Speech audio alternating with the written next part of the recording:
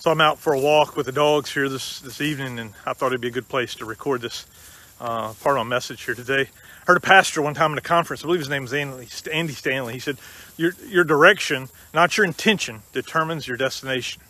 Your direction, not your intention, determines your destination. Meaning that where you're actually headed determines where you're going to wind up, not where you want to wind up. I remember the first time I went away with a group of students as a new youth pastor, and we went to camp and hiked the Appalachian Trail near Annapolis Rock. It's a cliff outside Hagerstown. It has a beautiful view of the valley there. I'd never been there, and I thought it'd be a good fun place to take some kids.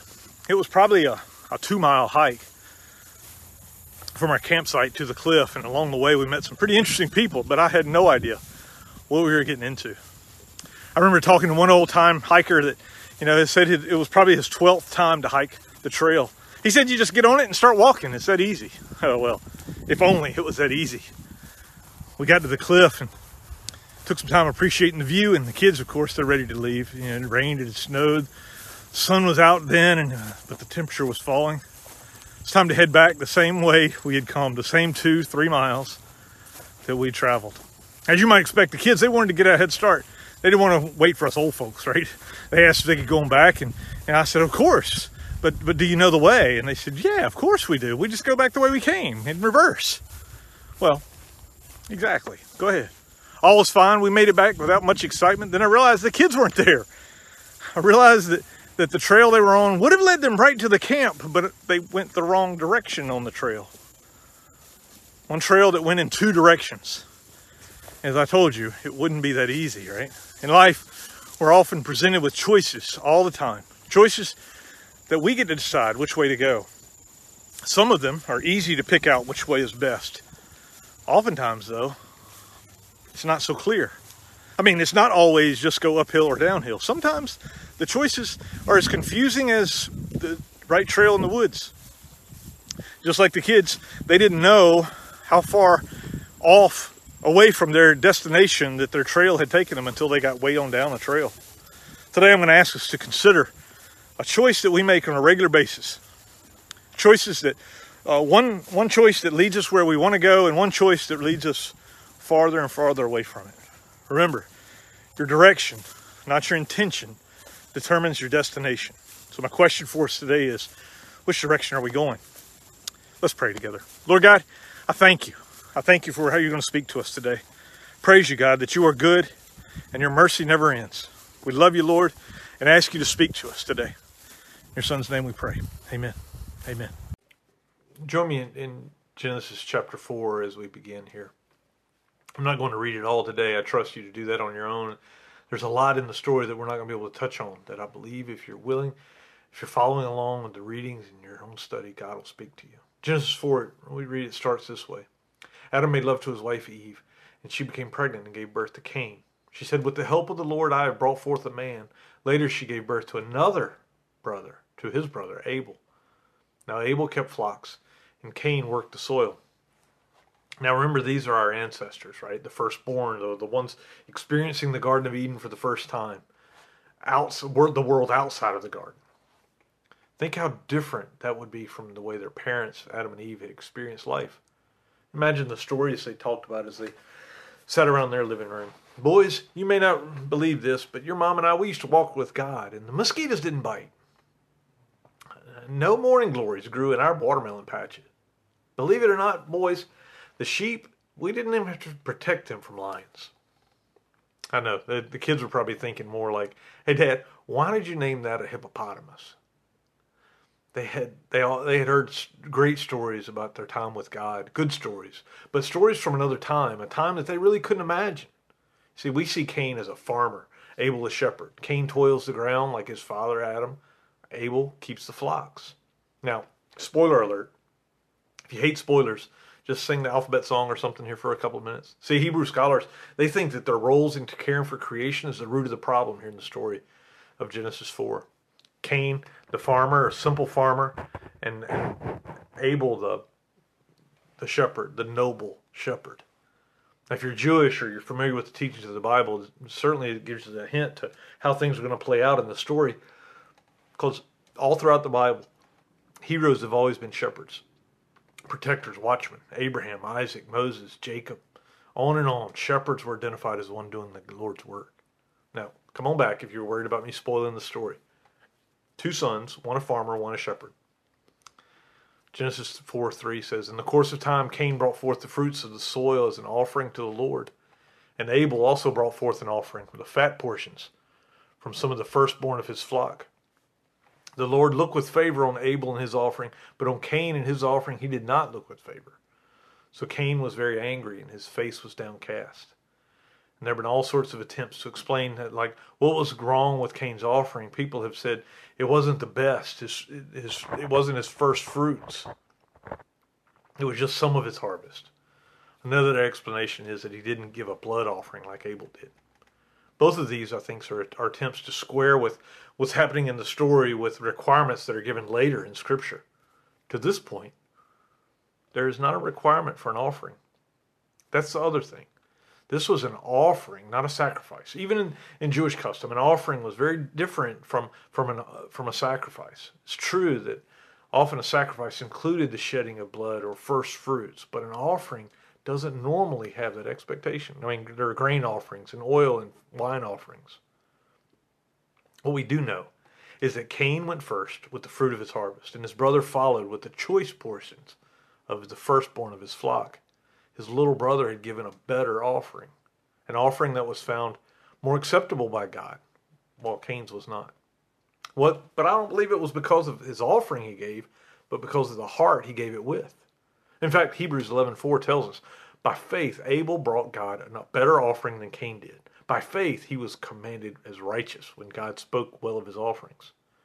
This isn't the first time, or the only time in Scripture, that an offering is considered better than another. Remember, if you would, in Luke 21, when Jesus and the disciples see a widow coming to give her offering, and she puts in 2 copper coins.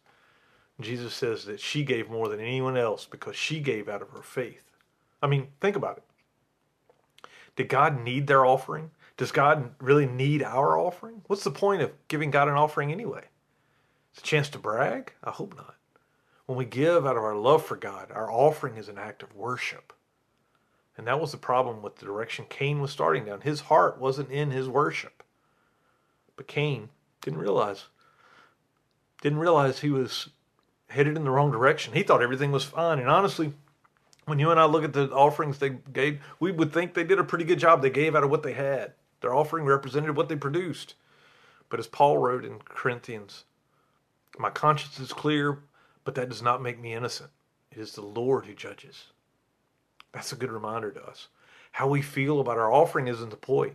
Just because we don't feel we're headed in the wrong direction doesn't mean we aren't headed to a bad place. What Cain thought about his direction wasn't what was important. It was an offering to God. So the question is, what did God think about it? And God didn't approve. Why not? No, because Cain's heart wasn't there. He was more concerned that his brother's offering was better than his. But God didn't didn't write him off at this. In verse 6, God says, "Why are you so angry? Why do you look so dejected? You'll be accepted if you do what's right. But if you refuse to do what's right, then watch out. Sin is crouching at the door, eager to control you. But you must subdue it and be its master." God doesn't leave his offering alone. He uses it for a teaching moment. He corrects Cain and gives him a chance to fix his heart. But rather than acknowledge that his heart is in the wrong place, that he's failed to give an offering out of his faith in God, instead he allowed his anger to grow. God warned him, "You can control how you respond here, Cain. Cain, you still have a choice. Cain, which direction are you going to choose? Your anger is going to take you somewhere you don't want to go, Cain. But you don't have to go there." Have you ever had that happen to you? Has the Lord ever impressed on you the right thing to do, but instead you chose to save face, to be right, to stay strong? I'm not going to apologize. I'm not going to talk to them. I'm not going to forgive. I'm not going to help. You see, this is all about our willingness to do what pleases God, knowing which way we should go and still getting to choose to go that way. In rebellion, though, Cain accepts his sin. He chooses to stay on the path that his anger has set him on. The path of anger and resentment will always lead us away from God. You probably know the next part of the story. In anger, he set his heart on a direction, and that took him to actually murder his brother and bury his body in an attempt to cover up the sin. And then when confronted by God about it, instead of humbling himself and admitting his guilt, he responds with the smart tongue of rebellion. He says, "Am I my brother's keeper?" Now look where Cain is going, right? He started out with, in this chapter, seeking to honor God, but jealousy took over his heart. It led him to fight and kill his brother, bury the body and trying to hide. And now we're confronted by God. He denies even any responsibility for his brother. He began with good intentions, but look how far he's gone. He doesn't even see it. It's like those kids on the trail. Most people don't intend to be that lost either. It's just one decision after another. And before you know it, they look around and they just complain about the world is getting harder on them when it's all the fault of the direction of their life. I think people all the time who are on that trail to destruction, they don't even realize that changing their path is as simple as stopping and turning around. It takes a bit of courage, though, to admit you're wrong. So here we have God, knowing what had been done in the heart that had committed the sin, he proclaimed judgment on Cain. "Now you're under a curse," he said, "and driven from the ground, which opened its mouth to receive your brother's blood from your hand. When you work the ground, it will no longer yield its crops for you. You'll be a restless wanderer on the earth." See, he was a farmer, and his way of living was becoming a curse for him. It was to be his frustration to find a place where he could do what he knew how to do. And this gets his attention. "My punishment is more than I can bear," he says. "Today you're driving me from the land, and I'll be hidden from your presence. I will be a restless wanderer on the earth, and whoever finds me will kill me." It got his attention, but it didn't bring him to repentance. All he saw was the weight of his punishment. Ever been there? Being sorry for getting caught more than for what you had done? That was Cain. He had ample opportunity to turn around, but he wasn't. But he was in rebellion, and his heart couldn't or wouldn't turn back. But even in this time of judgment, God does what God is becoming known for. Even for the hard-hearted, even for the murderer, even for the rebellious child, God is graceful. He marks Cain for his protection, declaring in verse 15, "Anyone who kills Cain will suffer vengeance 7 times over." Then the Lord put a mark on Cain so that no one who found him would kill him. Well, maybe finally Cain will turn around in response to God's grace. We are all sort of hoping that that's what's going to happen, but that doesn't happen. He goes off under a curse to live out his days and die. His direction, not his intention, had determined his destination. Then Adam and Eve, we're told in verse 25, have another son, Seth. And in verse 26, Seth has a son named Enosh. And read that. At the time, people began to call on the name of the Lord. You see the difference? Seth was born into a world of sin, just like Cain and Abel, but rather than stay on the trail, when Seth's son was born, people began to seek out God again. Adam and Eve had walked with God. The family had seen what happened to Cain and Abel, how far they'd gone. When Seth's son, people began to be aware of the impact of sin on their life and on their world. I'm not saying that everyone was perfect. In fact, they were far from it, as we're going to see as the story goes on. But with Seth and his son's generation, people began to call out to God. It wasn't about their intentions. They were changing the direction of their life. It's almost like the world was being reset through Seth. At least the path of God was being sought. Look at chapter 5. This is the written account of Abraham's family line. When God created mankind, he made them in the likeness of God. He created them male and female and blessed them. And he named them mankind when they were created. When Adam had lived 130 years, he had a son in his own likeness, in his own image, and he named him Seth. No Cain, no Abel here. It's as though that part of the past is being rewritten because men are now seeking the Lord. The path of Cain is no longer the way of man. Chapter 5 lays out the generations of Adam through Seth. And we see something very powerful here in these pages. You see, in the Bible, sometimes numbers represent things, spiritual concepts. 7 is one of those. It refers to a completeness, an end of a cycle. Think of the 7 days of creation. Now look back at the 7th generation of Adam and see what's happening. And back in chapter 4, Lamech, the seventh generation from Adam through Cain. Lamech said to his wives, Adah and Zillah, listen to me, wives of Lamech. Hear my words. I have killed a man for wounding me. I've killed a young man for injuring me. If Cain was avenged 7 times, let Lamech 77 times. He's saying if God was going to avenge Cain 7 times, that's nothing. Anyone comes after me, it'll be 77 times. It's like if they feared God, they sure as heck better fear me. But you hear the pride in his words? It sounds a bit like something his ancestor Cain would say, doesn't it? There has been no turning towards God for Cain's ancestors. It appears Cain has set them on the same path. That's the fruit of Cain. Inherited his sense of direction. A life of pride, resentment, sin. Compare that to the 7th generation through Seth. Genesis 5:22. After he became the father of Methuselah, Enoch walked faithfully with God 300 years and had other sons and daughters. Altogether, Enoch lived 365 years. Enoch walked faithfully with God and then was no more because God took him away. You see that? Enoch didn't die. He was walking with God one day and he was with God the next. Enoch was one of only 2 people in Scripture who were said to have never faced death. How did he walk with the Lord? Well, it started back with Seth's son, Enosh, when people began to call upon the Lord. Seth's ancestors, while not perfect, shared a history of seeking God. Even though they didn't all walk with him, they were seeking him. And that's where walking with him starts, seeking. We aren't perfect either, but we have the same choice of how to respond to the sin in our lives. We can call out to God, or we can continue in sin.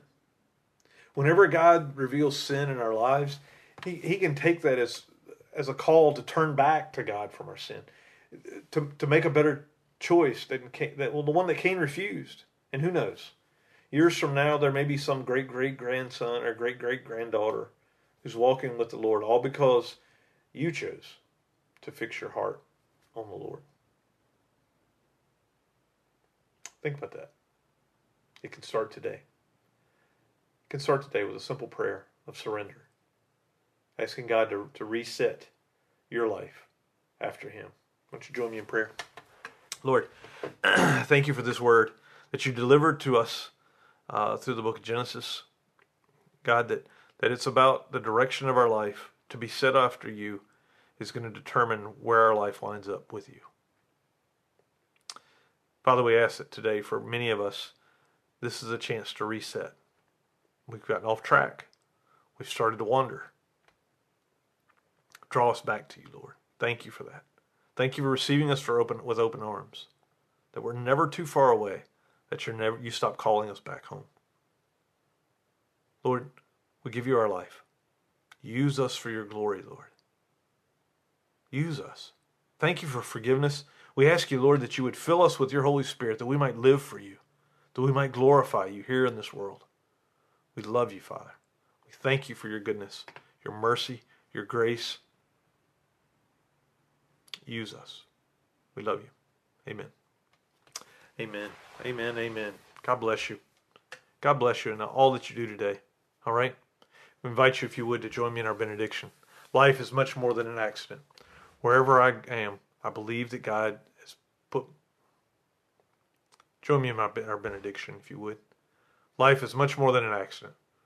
Wherever I go, I believe that God needs me there. Wherever I am, I believe that God has put me there, that He has a purpose for me being there. Christ, alive in me, wants to do something through me no matter where I am. I believe this, and I go in His grace and His love and His power. Amen. God bless you. Have a fantastic week. Hope to see you soon. All right? Bye-bye.